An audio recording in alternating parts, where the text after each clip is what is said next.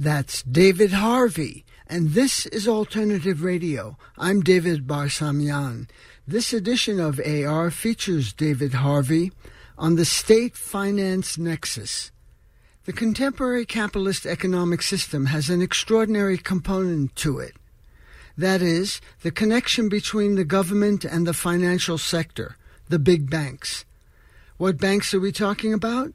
The big five are J.P. Morgan Chase, Bank of America, Wells Fargo, Goldman Sachs, and Citigroup. Their assets are in the trillions of dollars. The economic and political implications of capital resources of that magnitude are enormous. Regulations have been relaxed, creating the way for another financial meltdown. But if the banks do get into trouble, the state is there to bail them out, as it did in the crash of 2007-2008. Some are calling for the breakup of the big banks. That will be a tough task, as the state finance nexus is so tight, but it is an issue that must be addressed. There's also an alternative model, publicly owned banks, as in the case of North Dakota.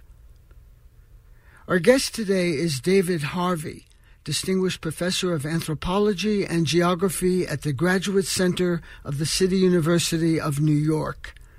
He's the author of many books, including A Brief History of Neoliberalism, The Limits to Capital, and The Ways of the World.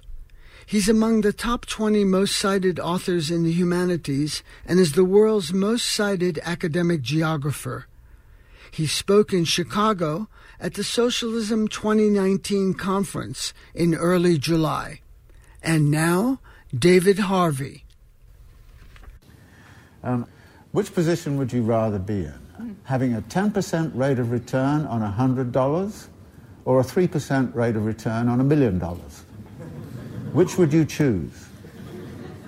Okay. You don't necessarily go for the highest rate, right? Because of the mass. So there's an interesting kind of question here, the rate and the mass. And actually the fact that the lower 10% were proportionately better off is in fact a commentary on how unwealthy they are to start with. But there's no interesting kind of comment on that. So then the suggestion that we should actually think about rates rather than masses becomes rather politically significant. Economists talk about rates all the time. They rarely talk about masses. They'll talk about, well, we've got to raise the rate of growth, we've got to raise the rate of productivity, we've got to raise the rate of this or the rate of that. And so the problems of organization of the mass get ignored because everybody's concentrating on rates. And there are areas of this kind where it seems to me that we have real serious difficulties. For instance, on the question of climate change, people want to change the rate of carbon emissions. The problem right now is all the greenhouse gases that are already up there. That's what's melting the Greenland ice cap and Antarctica and all the rest of it. It's the mass that's already there, and we should therefore pay much more attention to the mass.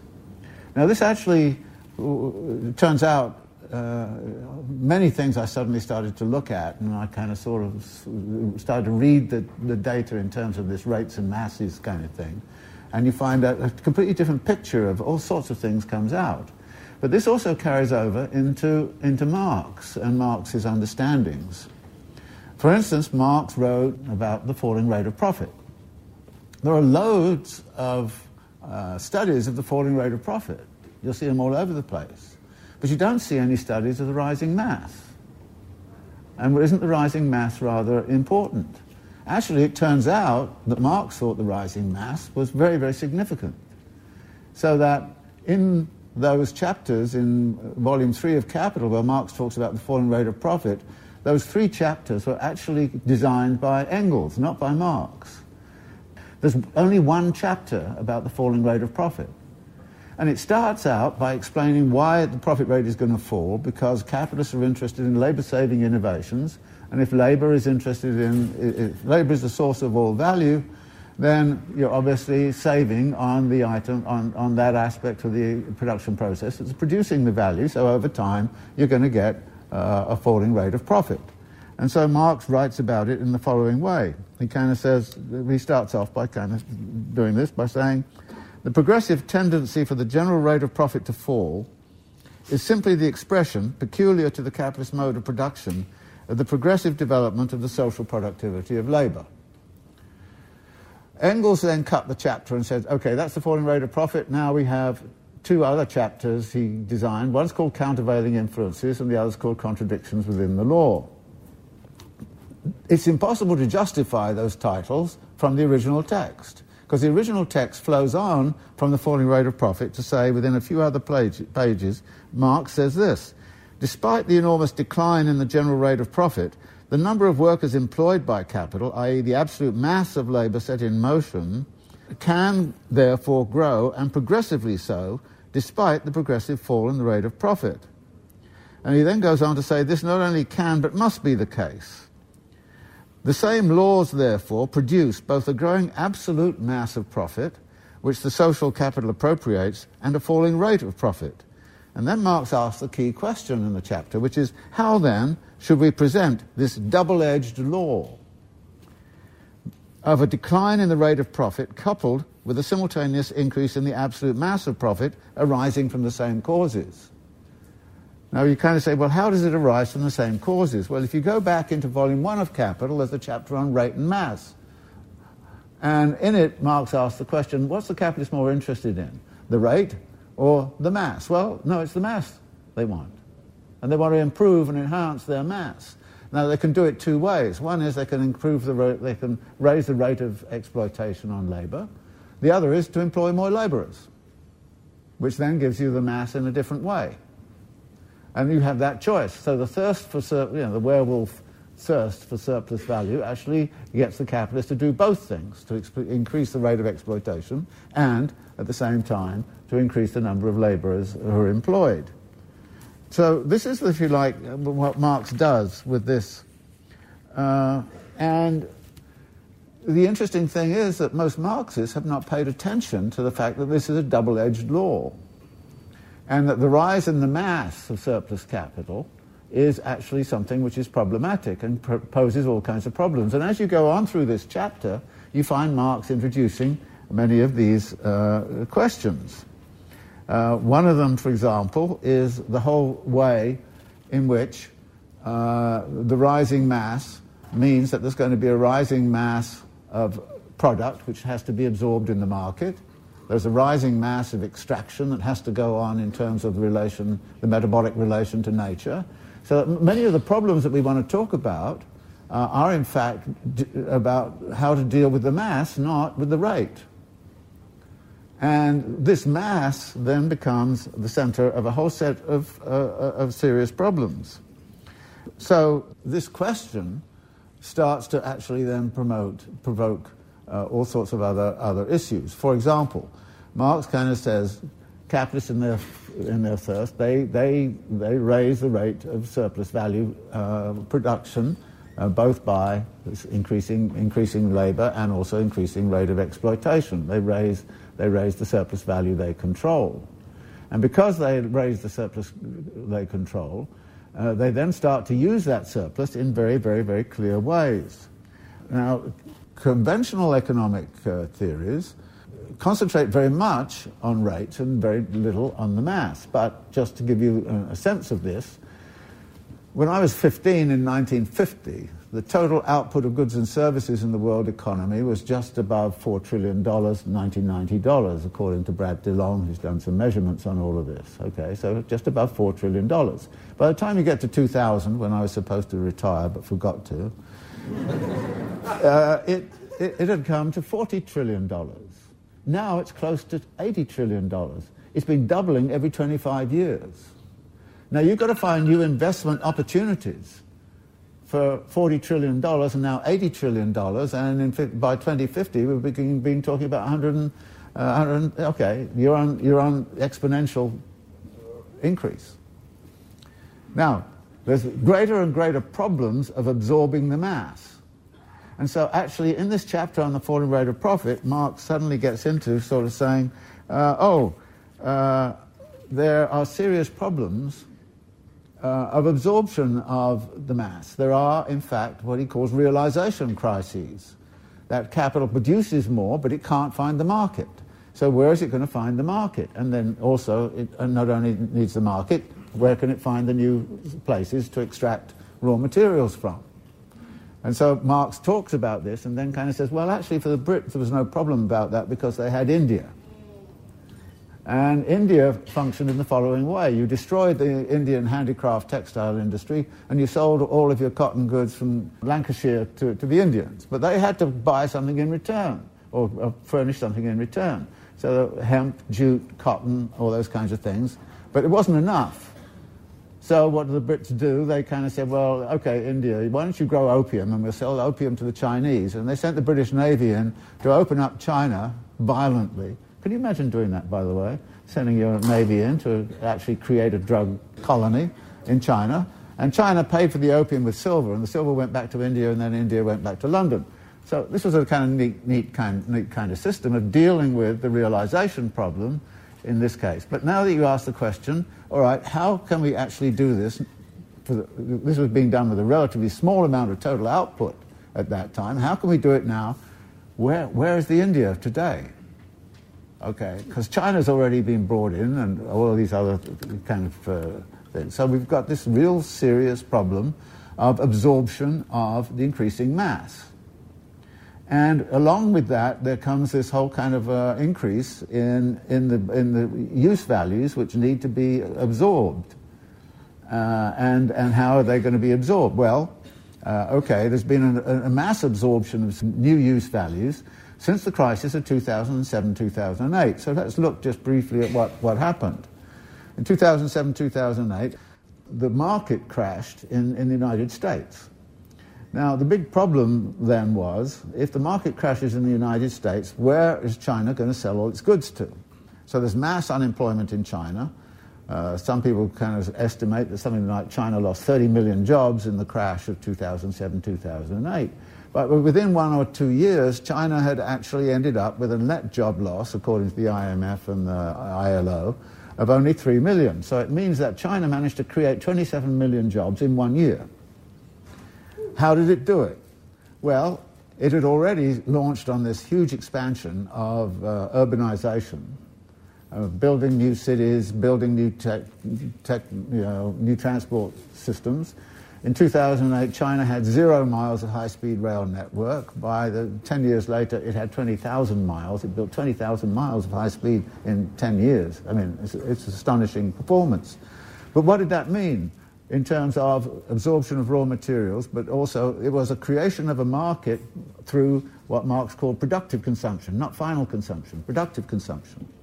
And the productive consumption was this building of new infrastructures, building of whole cities, waiting for, if you like, a population to arrive. So you have the ghost cities, the new cities with no populations in them, for at least for a while, until the migrant populations from the rural areas flood in.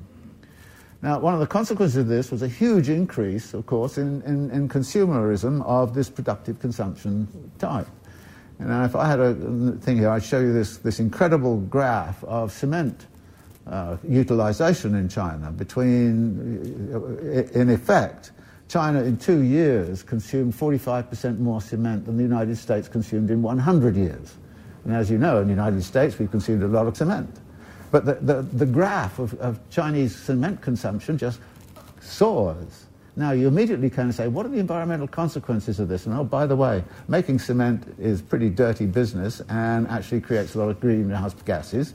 So suddenly you see this huge increase in greenhouse gas emissions in China, along with a big question of, okay, you're building all of these cities, who's going to buy all the stuff? So one of the things the Chinese introduced, and they'd already introduced it, was a mortgage market. So suddenly, indebtedness in China also floods up in a huge rate. So actually the rate of greenhouse gas emissions and indebtedness goes parallel.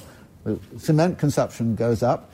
Not only cement, but copper, steel, all this kind of stuff. So all of the graphs of international output put China soaring, absolutely soaring. And here we have since 2007, 2008, China has provided more growth than Europe, North America, and Japan combined. Now, this is a phenomenal thing, but of course it's doing something in terms of greenhouse gas emissions and all the rest of it. So we've now got this very interesting graph, which I came across the other day, and it blew my mind. I'm not prone to apocalyptic thinking about the environmental question. I think the environmental question is very serious, but I sometimes get concerned about, the apocalyptic, the world's coming to an end, blah, blah, blah. But actually, there's a graph that NOAA's just put out of greenhouse gas levels over the last 800,000 years. And at no point in 800,000 years did the carbon dioxide concentrations go above 300 parts per million. Except in the last 10 years, when they've gone from 300 to 400 parts per million. Now that's scary stuff, really scary stuff. So that says there's already up there enough mass of greenhouse gas emissions that if something is not done with it, and it's no longer about curbing new greenhouse gas, it's about getting the carbon dioxide out of the atmosphere and back into the ground. How are you going to do that? Well, there are some agricultural techniques and forestation and so on. It can be massive global effort to try to get that stuff down, because if it's not brought down, essentially we'll all be frying in another 50 years, and all the water will be gone from the Himalayas, and all the water will be gone from Greenland ice cap and all the rest of it.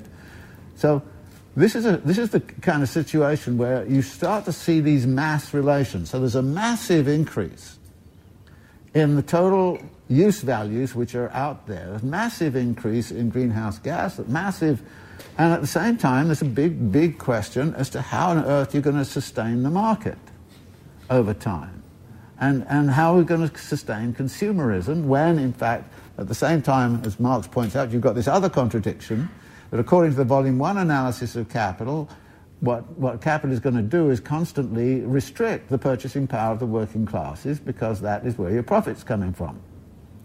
So here's another contradiction. You restrict the purchasing power of the working classes, and more of the population is living on less and less in terms of use values, and you're making more and more use values. How do you square that particular circle?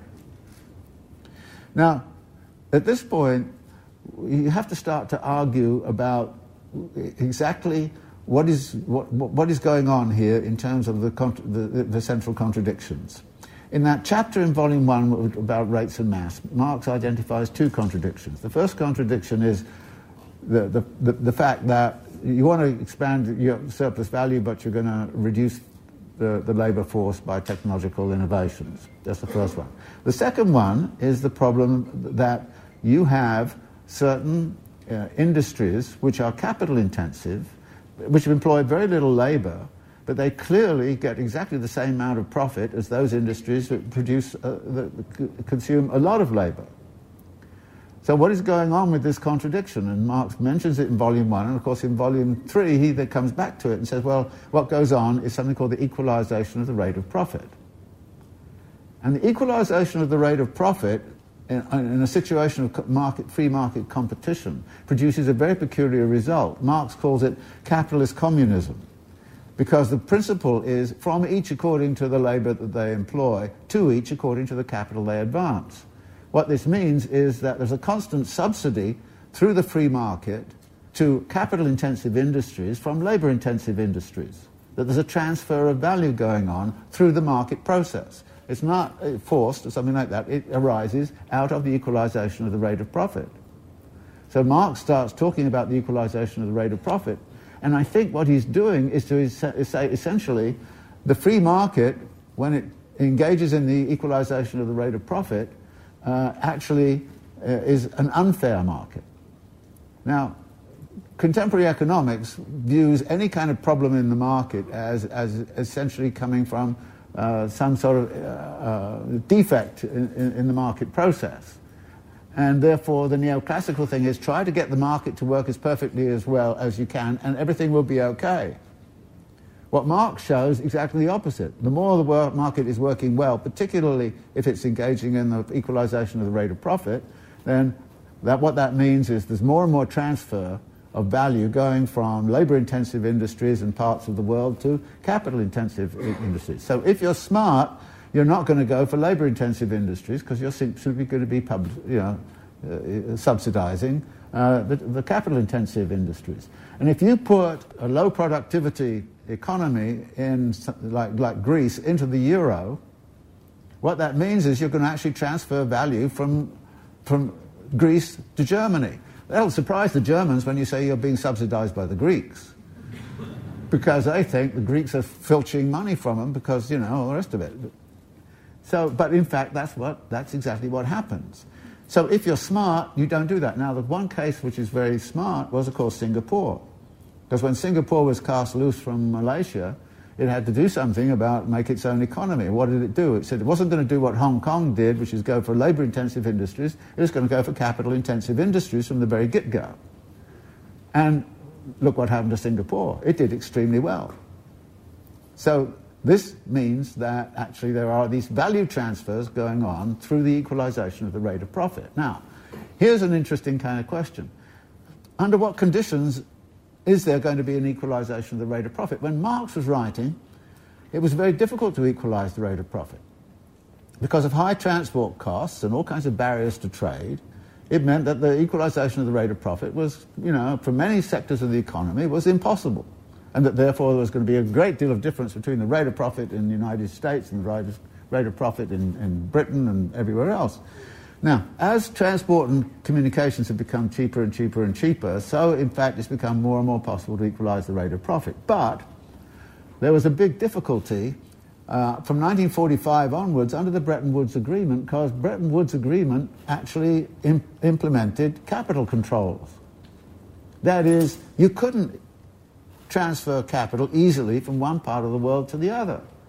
The Bretton Woods Agreement was about actually limiting the capacity to equalize the rate of profit. Now, if you want to equalize the rate of profit, then you're going to have capital in a very mobile form. What's the most mobile form of capital? It's not production, it's not commodities, it's money.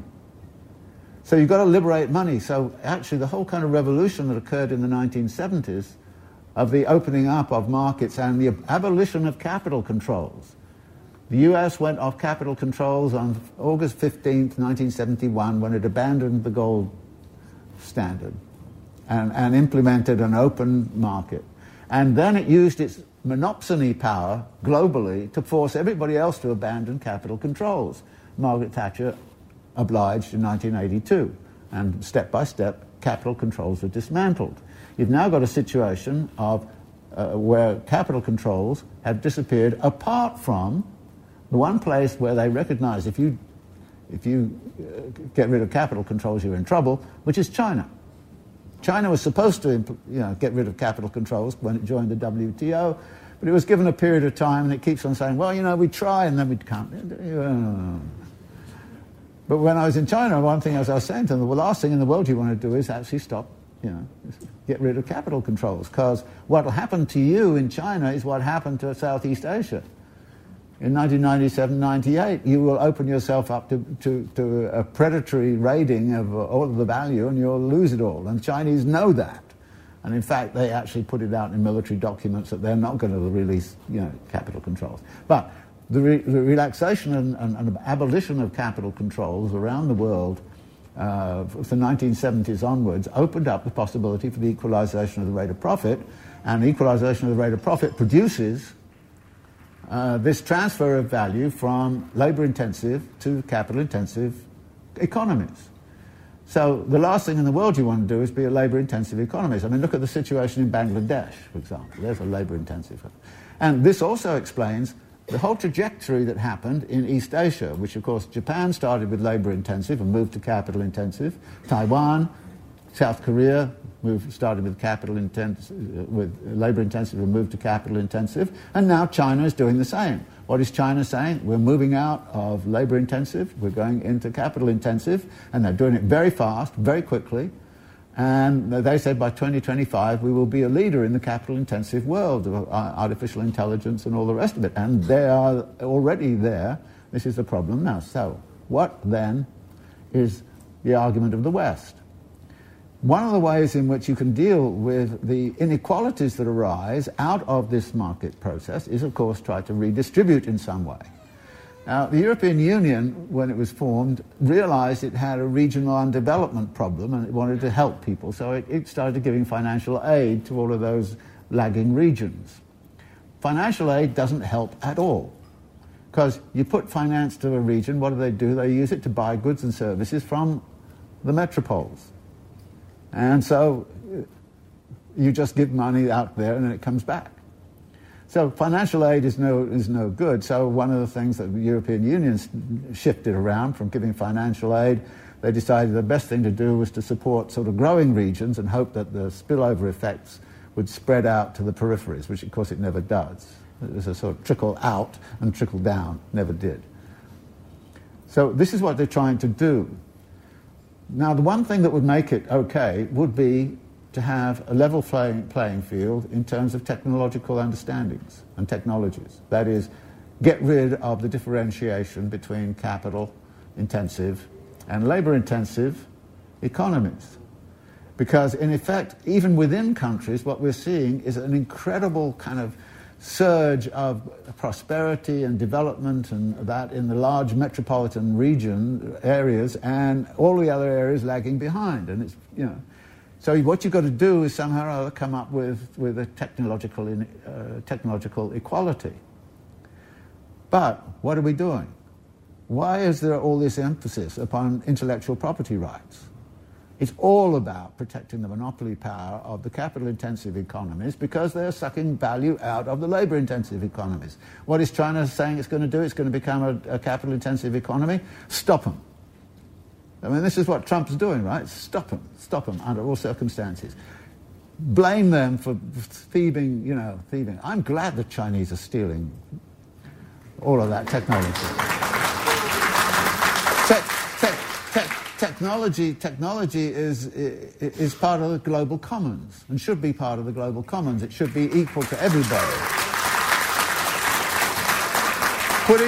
Putting intellectual property rights on knowledge is, it seems to me, the one thing that the United States is leading right now. And of course it has daft things, so that, I was traveling around and I needed to get one of my own papers, so I went on the web and they wanted me to pay £25 for my own paper.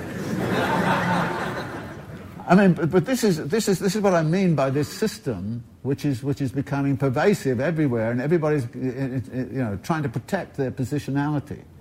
So there's that technological inequality which starts to be very, very significant, and it's not only technological; it's also people possibilities, and these people possibilities are about taking talented and actually you look at the whole structure of the research universities and higher education and the support of higher education by corporations and big business and the production of new knowledges and all those kinds of things, and you start to see an incredible kind of system of elite bias.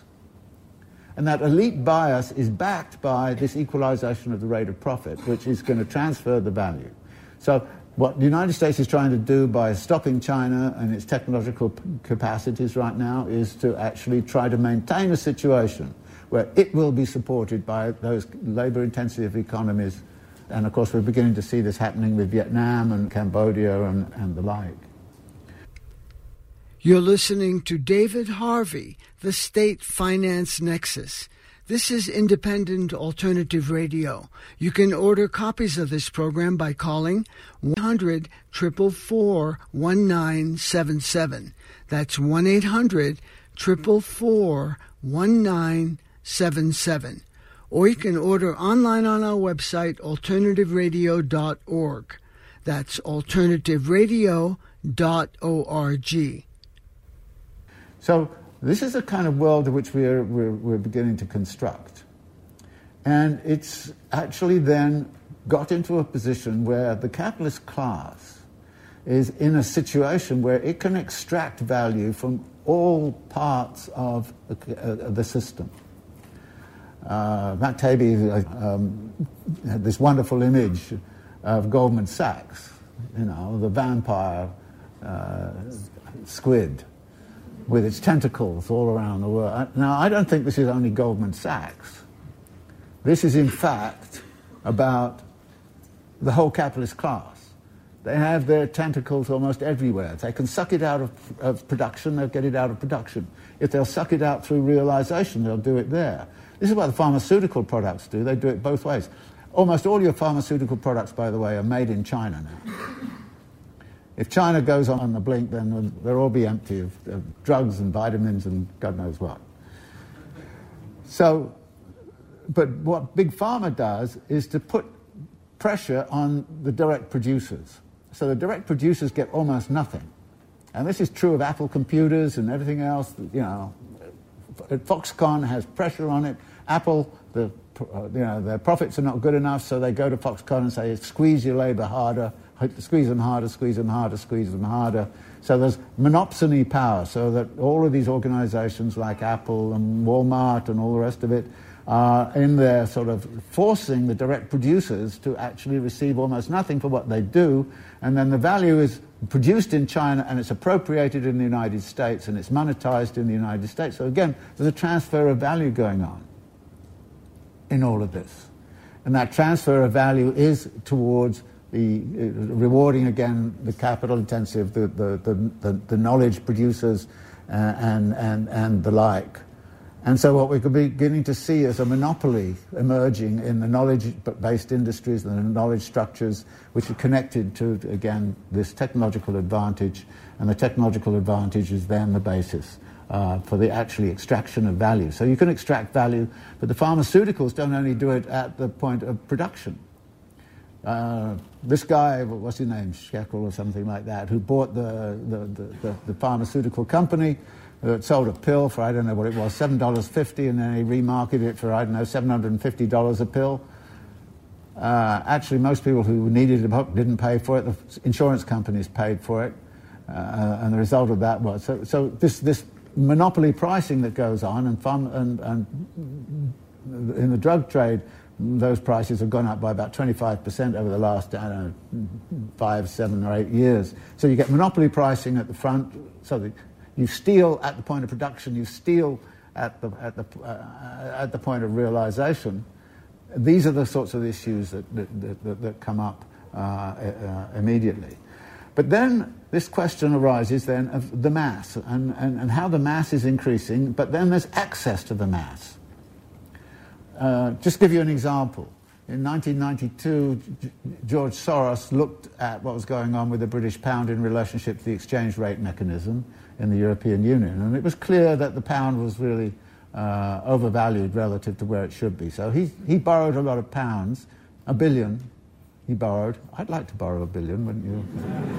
He borrowed £1 billion and he bet against the pound. He turned them into Deutschmarks. And the pound got into difficulty, and other people started to do the same thing, got into difficulty. Very soon they raised the interest rate from something like 11 to 17% to try to protect the pound. They ran out of foreign exchange reserves, and then they said, okay, we're lost, we've got to get out, we've got to devalue the pound. They devalued the pound, but 2 days before they devalued the pound, George Soros borrowed another $14 billion. I'd like to borrow that too. And immediately after it's devalued, he takes the 15 billion he's got now in Deutschmarks, turns them back into pounds at a better rate. He pays off all the people he's borrowed from, and he walks away with nobody knows exactly how much, maybe the order of $1 billion, or maybe $2 or maybe $3 billion. And he did it in 3 days' work.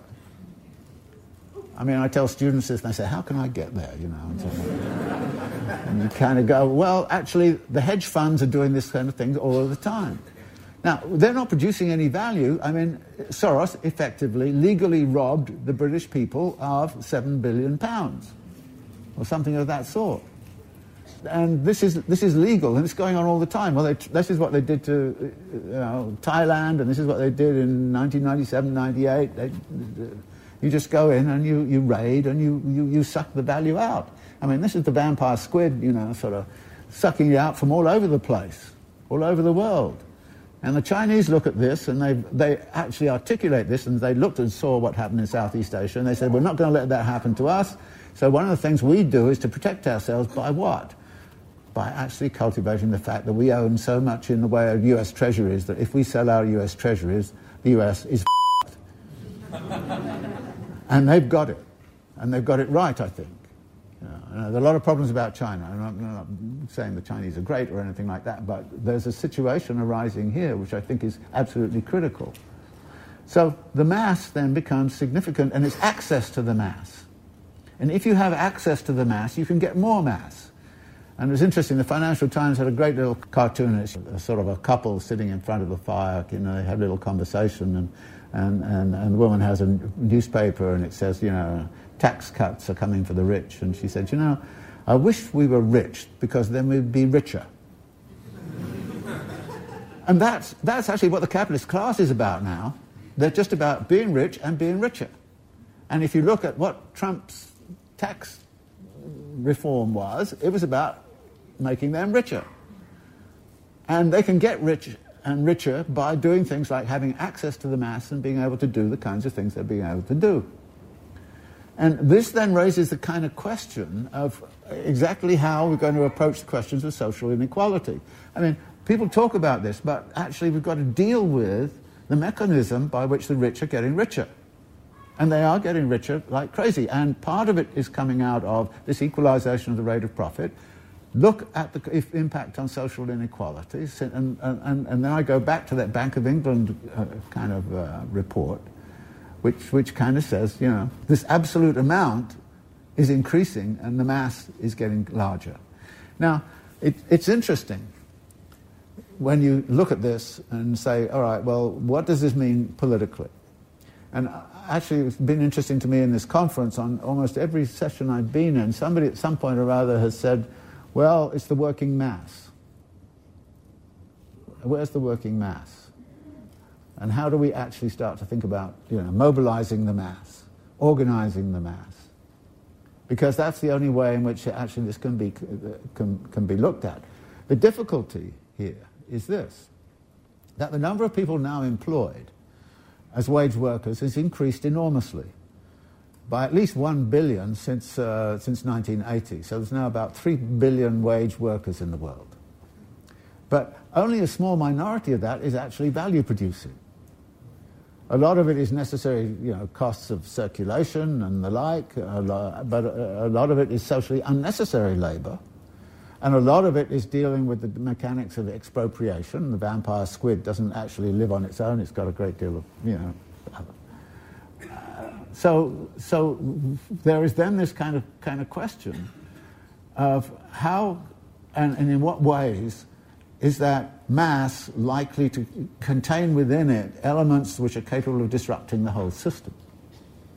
And we've seen a lot of strike activity, but what I would like to do is to end up with this kind of very brief comment on where do we have the real possibility to close this system down.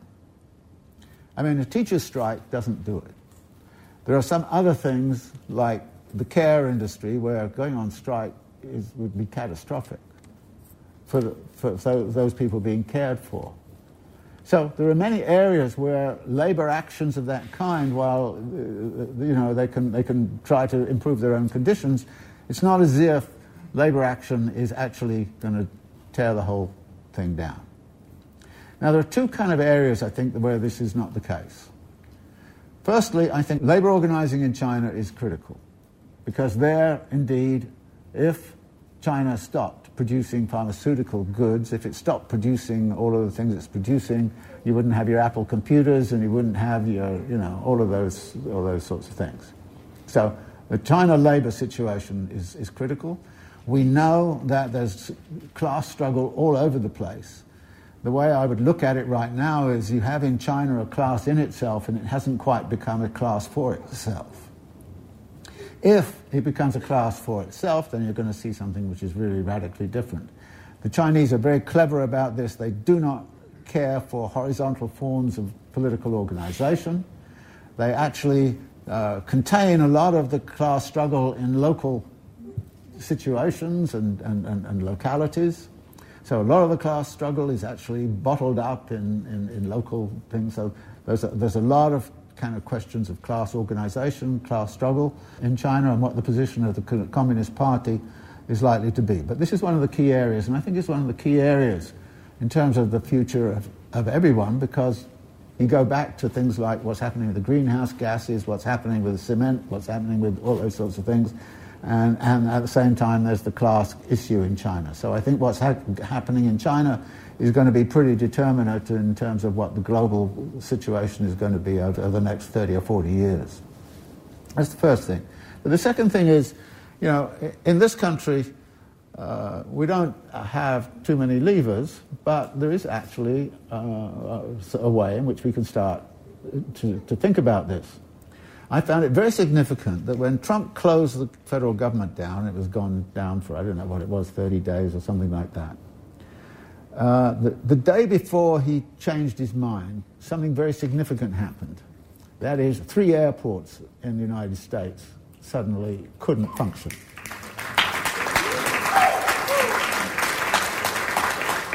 Now, if you look at this, and it's very interesting, what's the labor force look like at an airport? You'll see a lot of people of color, particularly African Americans. You'll see a lot of Hispanics, and you'll see a lot of waged women. That's the core of our contemporary working class. And if it goes on strike and you close down 6 airports in the United States, capitalism is dead. And it's interesting, when you look at this, you remember when that volcano set off in Iceland and you couldn't travel the Atlantic? It was phenomenal kind of loss. I always remember after 9/11, you know, everybody was sitting around, nobody was doing anything. Suddenly, Giuliani comes on the TV, Bush came on the TV and said, "Get back, start consuming." Because if you don't, then actually the economy will collapse. And so there is a source of power here, and it really lies in the logistics sector. Let's organize the airports, and then say to, you know, powers that be, either you do this, or we're going to close the whole damn country down. And it's all very well to say, okay, like Reagan did with the air traffic controllers, we'll send the military in. Well, you might do that with the air traffic controllers, but you're going to put the military in as baggage handlers and, you know, all the rest of it? No way. Besides, look at the huge labor force now, the mass, and the mass of traffic that's involved. This would be very good for the environment, by the way, because if you don't fly those planes around for, 3 weeks, it'll be a great relief in terms of greenhouse gas emissions. So there are strategic possibilities. And I think one of the things we've got to do is to recognize what those strategic possibilities are, and then set about thinking of ways in which the mass of the workers, and you're going to need not just simply the mass, but you're going to need a strategic element within that mass that has the power to close something down and to stop something. And stopping capital right now seems to me to be the real objective of what we're about. That is, the end point of socialism, surely, is the abolition of the capitalist class. And the destruction of its power base. Now, this sounds like an outrageous thing to say or suggest, but I think it's important we say it, because in the past, this sort of thing has happened. After 1945, in many parts of the world, capitalist developmentalism was hindered by the existence of elite classes of landowners. So what happened? You institute land reform. And land reform is about expropriating the large estates, the latifundias and all those kinds of things, and distributing those means of production to the mass of the population. So in fact, there was a mass dispossession of a certain class through land reform. Now, if we could abolish the capitalist class and take all their wealth and redistribute in society in general, that's a very good socialist aim, right? That's what we should be thinking. Now, when I say this, I know that this is something that's clearly impossible. But on the other hand, to have it in mind, that is what we're trying to get to.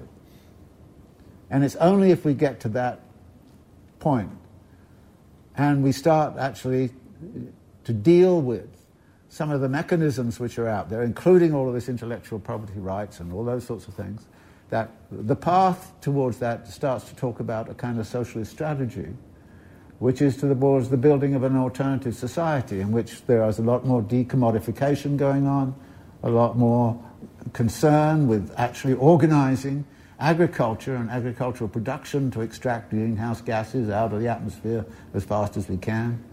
We have a whole bunch of things of that kind that can be sort of slotted in.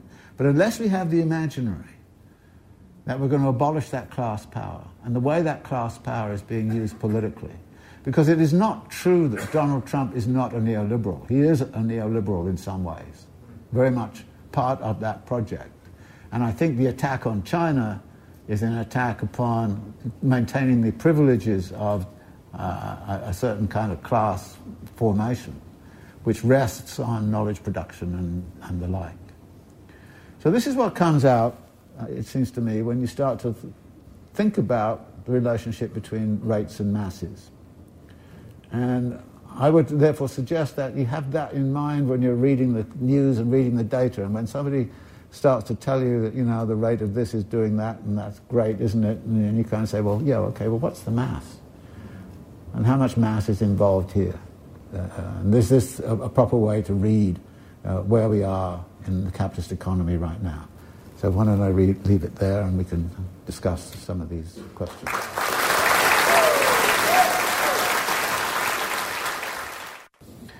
Chinese activity. One of the concepts I use a lot is the notion of a spatial fix. That is, when a country runs out of internal possibilities, it starts to seek out opportunities to invest capital abroad. Japan started to do it in the 1960s. By the time you get to the end of the 1970s, South Korea is doing it. Taiwan did it in about 1982 or 83, and now China is doing it. And so I think the whole Belt and Road, China has huge surplus productive capacity. Not only does it have surplus money, it's got surplus productive capacity in steel and cement production, for example. So what do? You go off and you sort of say to East African countries, do this, we'll build you a railroad, we'll lend you the money to build the railroad, which will use our equipment. But, this is what the British did to Argentina back in the 19th century. It's a sort of a spatial fix. And, of course, what it does is it completely disrupts the economies of those regions, sometimes for the better, sometimes for the worse. So one of the things that, of course, China is involved in is land grabbing in Africa and the like. But they're very conscious also of the actual physical control over resources, which become essential, in their view, to assure their future.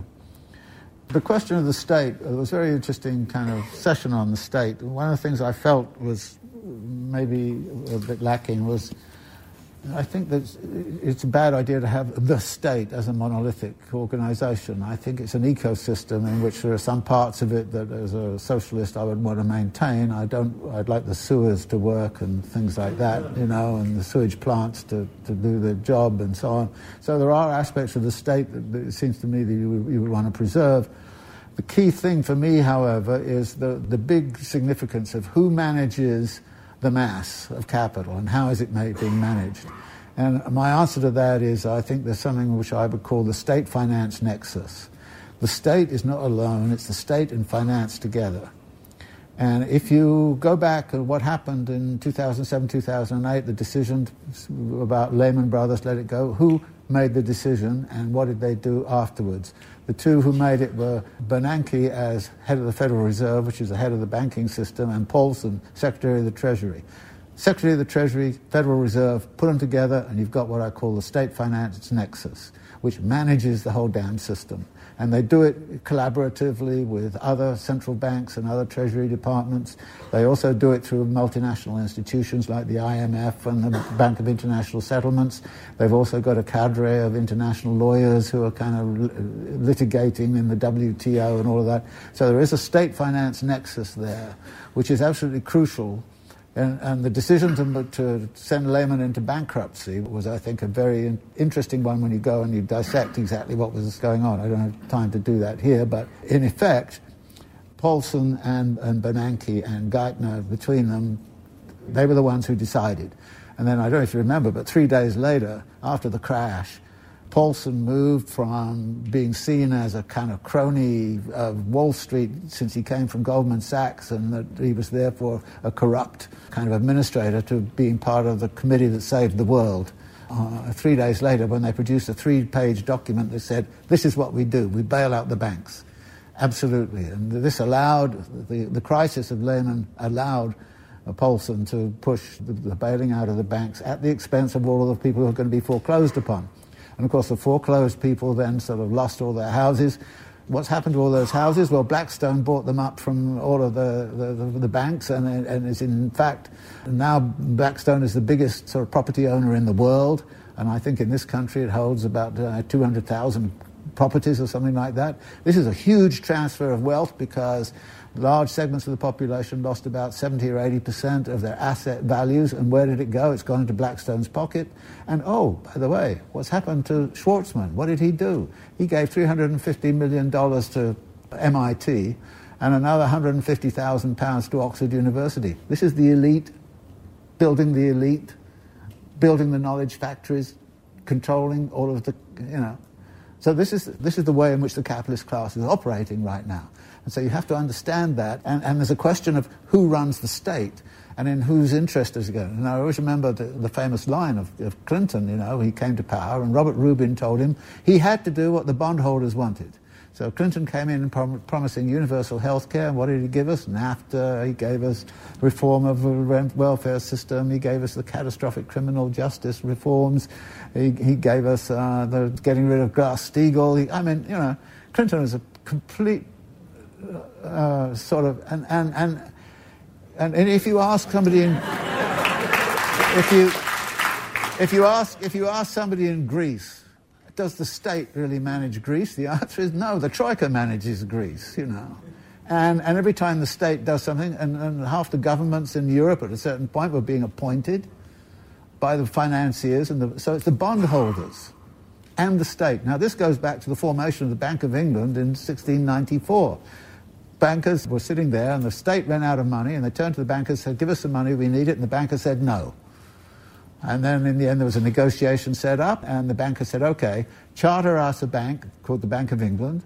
We will become stockholders of that bank and give us, by the way, the powers of issue of fiat money and all the rest of it. So in fact you get this state finance nexus, which is built in 1694, and it becomes the model for how capital is going to manage the mass. Because they need to manage it, they're plundering it at the same time as they've got to manage it. So they're plundering it 1 minute, and then they turn around to them, and then they kind of say, all right, Paulson and Bernanke, bail us out. That's what's going on. So it's not just simply the state, it's the state finance nexus, and the state is not independent of finance. What about the material conditions and all the rest of it? Well, material conditions are, of course, constantly changing. The technological capacities right now are radically different from when Marx was writing. I think artificial intelligence, I'd like to see a communist world in which artificial intelligence takes care of all necessities, and we can do what the hell we like. Something that I haven't encountered in this conference, which I do in most conferences, because most of the left in this country is sort of given over to what I might call a kind of non-ideological cultural anarchism. And that is a very interesting, because I actually like the anarchists, And Henri Lefebvre had a wonderful kind of statement. So somebody asked Lefebvre, said, why are you a Marxist and not an anarchist? And his answer was, I'm a Marxist, so one day we can all live like anarchists. and I think that's a fantastic vision,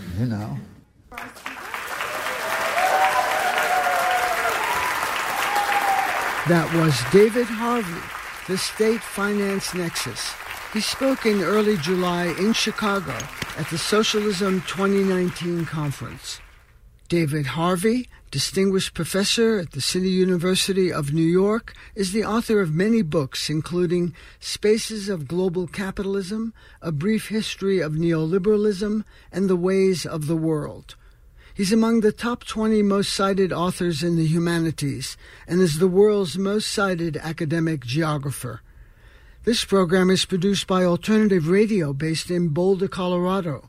Now in its 34th year, we are independent and part of the nonprofit organization Rise Up. We are supported solely by individuals just like you. Every week, we feature progressive voices rarely heard in the corporate media, such as Michael Yates, Dar Jamel, Shoshana Zuboff, Noam Chomsky, Winona LaDuke, Ralph Nader, Bill McKibben, Nader Hashemi, and Nancy McLean. To access our complete audio and book catalog, just go to our website, alternativeradio.org. Again, our website where we are podcasting, alternativeradio.org. To place a credit card order for CDs, MP3s, or written transcripts of today's program, David Harvey, the State Finance Nexus, just give us a call at 1-800-444-1977. Again, that number is 1-800-444-1977. Or you can go on our website, alternativeradio.org. Series theme music is performed by the Kronos Quartet from Pieces of Africa. Joe Ritchie is our general manager and editor. I'm David Barsamian. Thank you for listening.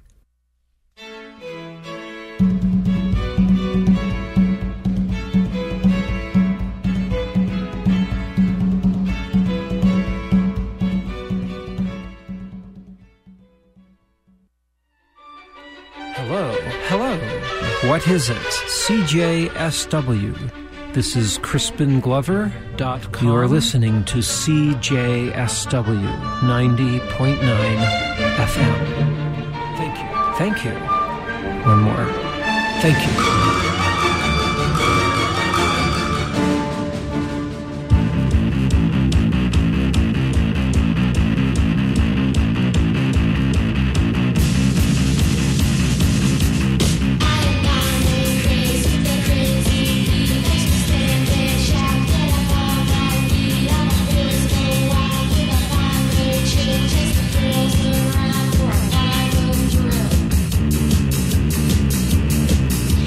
Yeah.